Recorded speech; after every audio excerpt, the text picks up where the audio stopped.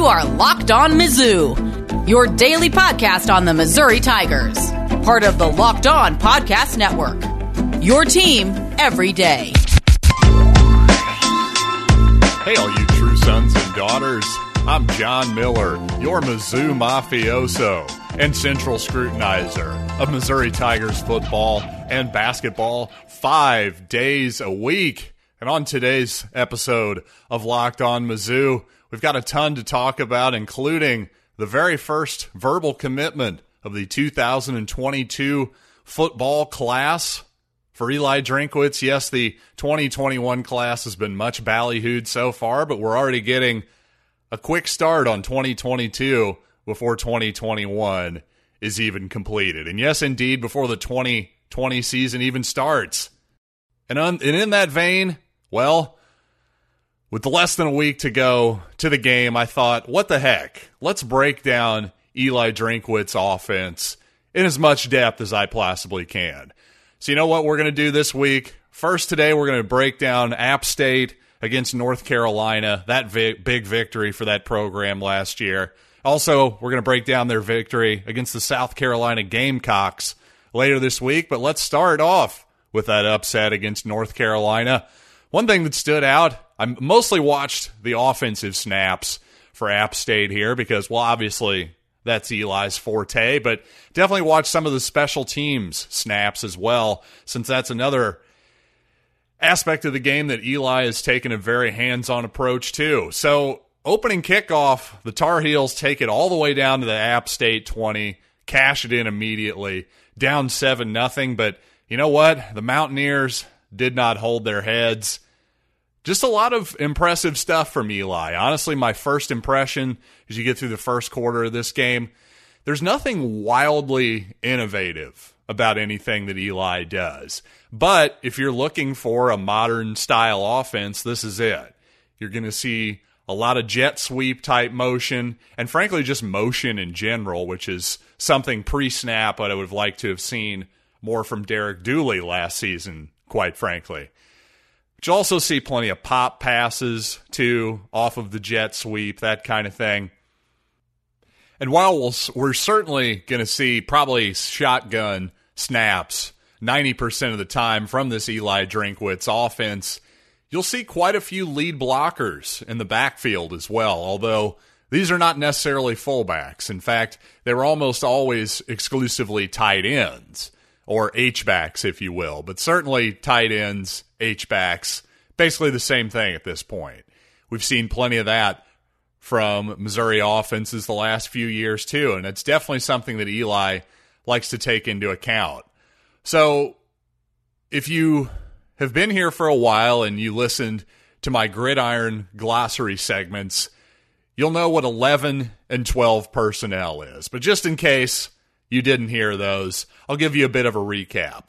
Eli likes to run a lot of 11 and 12 personnel. Now, what that means is one running back and either one tight end or two tight ends. Again, the first number means the number of running backs in the formation, and the second number is the number of tight ends.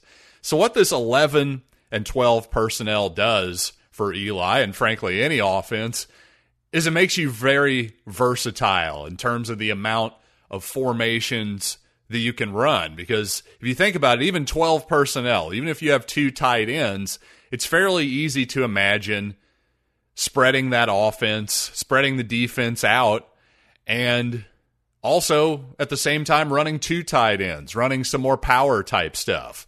Maybe one guy is in the traditional tight end type formation and another tight end is used as an H-back.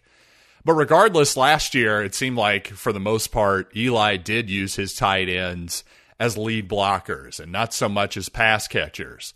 And considering Missouri's personnel this year, considering Daniel Parker Jr.'s skill set, and frankly, the fact that the guys behind him have shown no real ability at the college level to consistently get open and catch passes, I might imagine that type of tight end play will be pretty consistent in 2020 for Missouri, too. I would say Daniel Parker's been spending a lot of time on campus as a blocker. Well, that's certainly going to continue for him, and frankly, maybe all of the Missouri tight ends based on what I've seen from the Drinkwitz offense at App State. Another thing I noticed is Eli has been calling his offense in the preseason ever since he got to Missouri. In his introductory press conference, he's referred to it as a pro-tempo style of offense. And certainly that part of it is maybe subjective. Certainly, again, he likes to use lead blockers, almost more than your pro teams like to do these days. But the tempo part of it maybe was the more interesting part to me, because I was curious if he was going to be a more hyperactive Josh Heupel-like offense, or is it going to be more of just your standard, hey, let's not huddle, maybe change the play from the sidelines, that kind of deal. Well, it seems like it's more of the latter for certain, because very early after North Carolina, again, went up 7-0, App State throws a 2nd-9 screen that brings up 3rd and 5, but, in a Josh Heupel offense, they would have definitely rushed to the line after gaining 4 yards on 3rd down. But that wasn't how Eli played it. No, they took their time, got to the line of scrimmage, got in the play that they wanted, and ended up throwing a slant for a 1st down. So no hurry there whatsoever. In fact, I didn't really see a lot of instances of super high tempo in general during any of this game, quite frankly. Now, there was definitely a lot to like about Eli Drinkwitz's offense in this North Carolina game, and really his situational play calling was the thing I ended up being most impressed with by the end of the game. And I want to tell you guys more about that, as well as maybe a couple concerns to look at for the young head coach, just in terms of actual game day strategy. But first, I do want to tell you guys once again about RockAuto.com. Now, you may be wondering, what does the rock in RockAuto.com mean? Well, it means you'd be dumb as a box of rocks if you didn't go to RockAuto.com for all of your auto parts needs. Because why in the world would you go to a dealership and pay their astronomical, frankly, price gouging prices? There's nothing fun or satisfying about that. But every time you go to rockauto.com, I promise you will have a satisfying experience, because they have virtually every car part you could possibly want, no matter if you're a foreign guy, a domestic guy. Heck, maybe you're an old school type of wrencher who likes to get that old school car out on the road on the weekends. Well, you certainly won't be disappointed either. And when you check out, be sure to write Locked On in their How Did You Hear About Us box so they know we sent you. Amazing selection, reliably low prices, all the parts your car will ever need. RockAuto.com. Well, my reviews of Eli so far as a head coach have been, and mostly as an offensive play caller, quite frankly, have been pretty positive. So let's be a little more critical here for just a moment before I heap some more praise upon our young head coach. And one thing was, Zach Thomas, the App State quarterback, at one point scrambled for 50 yards. Yes, that's right, 50 yards on 3rd down, getting App State all the way down to inside. Well, I think it was in the red zone, pretty close regardless. But after this huge run by the App State quarterback, the Mountaineers take not one, but 2 straight delay of game penalties, making it now 1st and 20. And for all intents and purposes, that killed the drive. They eventually settle for a field goal. Frankly, on 3rd and 21, they actually got a pretty decent one-on-one deep shot, so I'll give Eli there for at least giving his receiver a decent chance to come up with a jump ball on a difficult-to-complete 3rd and 21, but man, that was a tough look. Anytime after a big gain like that, especially a surprise, maybe 50-yard scramble by your quarterback, maybe you and your coaching staff are literally scrambling to get 50 yards down the field as well. So I can maybe, especially if you're a rookie coach, I can forgive the first delay of game penalty, but the second one, that was inexcusable. Maybe they had some technology problems. Frankly, I don't want to hear it. You got to be able to get a play in after a delay of game. There's absolutely no excuse for that second one. So hopefully, again, this is just a rookie head coach, maybe learning a bit of a lesson in only his third game of that 2019 season. But again, on the positive side, once again, as I looked back at the totality of this entire football game, it was really quite obvious to me that Eli's strength, maybe as a play caller, is in what I would call situational play calling. Really just the most high leverage plays of the game. Think third downs, fourth downs, goal line, short yardage, that kind of stuff. But especially, hey, it's 3rd and 5. We need this play to close out the game. He had some absolutely excellent play calls throughout this game, including one sequence where the first play, actually, I believe it was 2nd down. I really liked this play call from App State and Eli because the entire offensive line moves to the left. And boy, if I tell you, if I didn't think, I would have bet almost anything I owned that was going to be a run to the left. Generally, you can get your cues from the offensive line. But indeed, they had one tight end leak out to the right side. Really good defense by Carolina, frankly, to hold it to about a 4 or 5 yard gain, bring up a 3rd down and goal. And, Zach Thomas, I told you guys earlier, he had a 50-yard scramble, but there weren't any designed runs up until this point. So, hey, it's 3rd and goal. You need a good play that you've got in your back pocket, and a speed option is what it was. I'm sure somewhere the Josh Henson, our offensive coordinator from 2013, is smiling at that play call. Another obvious takeaway as you watch this game is just that, frankly, App State, for a team that went 11-1 and beat 2 Power 5 teams, I believe finished ranked, not exactly a lot of explosive playmakers out there. Now, they had a couple receivers with some size, but even in spite of the fact that their lack of explosiveness, they were able to hit 2 straight deep shots against one-on-one coverage at one point. So Eli does seem to have a good knack for knowing when to take a deep shot and also getting a favorable matchup for maybe his bigger receivers. And while Eli certainly called a good game here, in my opinion, Demetrius Taylor, you got to bring him up. App State defensive end, had a strip sack and recovered his own strip sack, recovered the fumble, ran it into the end zone. Then later in the game, after somebody attempted to cut block him, he gets back up in the air, knocks the pass up into the air, intercepts it, returns it for about 20 yards. He was the Sun Belt Player of the Week, obviously, on the defensive side of the ball. So obviously it wasn't just him, a big team effort. But the point in bringing that up is App State was able to build a 10-point lead against Carolina with about 10 minutes left. And again, back to situational play calling.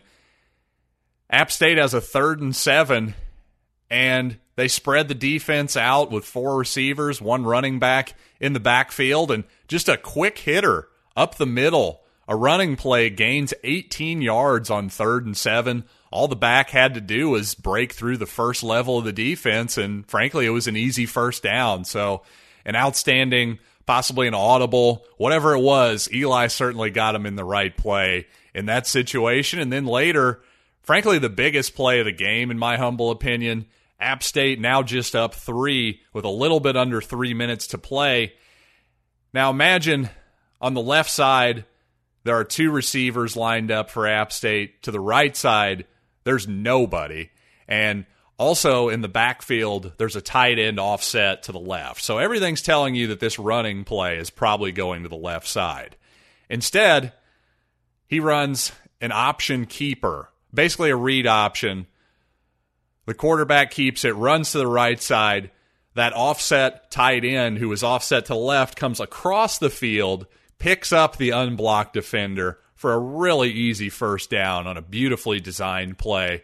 Again, 2 key situations where Zach Thomas, the Mountaineer quarterback, runs the football on 3rd down and relatively short, getting an absolutely key first down. Again, you don't run those kind of plays on 1st down and 2nd down. There's always, you got to be able to keep really good plays in your pocket that you know are probably going to work at really high leverage times and situations. And I think that's something that Eli Drinkwitz, as a rookie coach, showed that he understood quite well.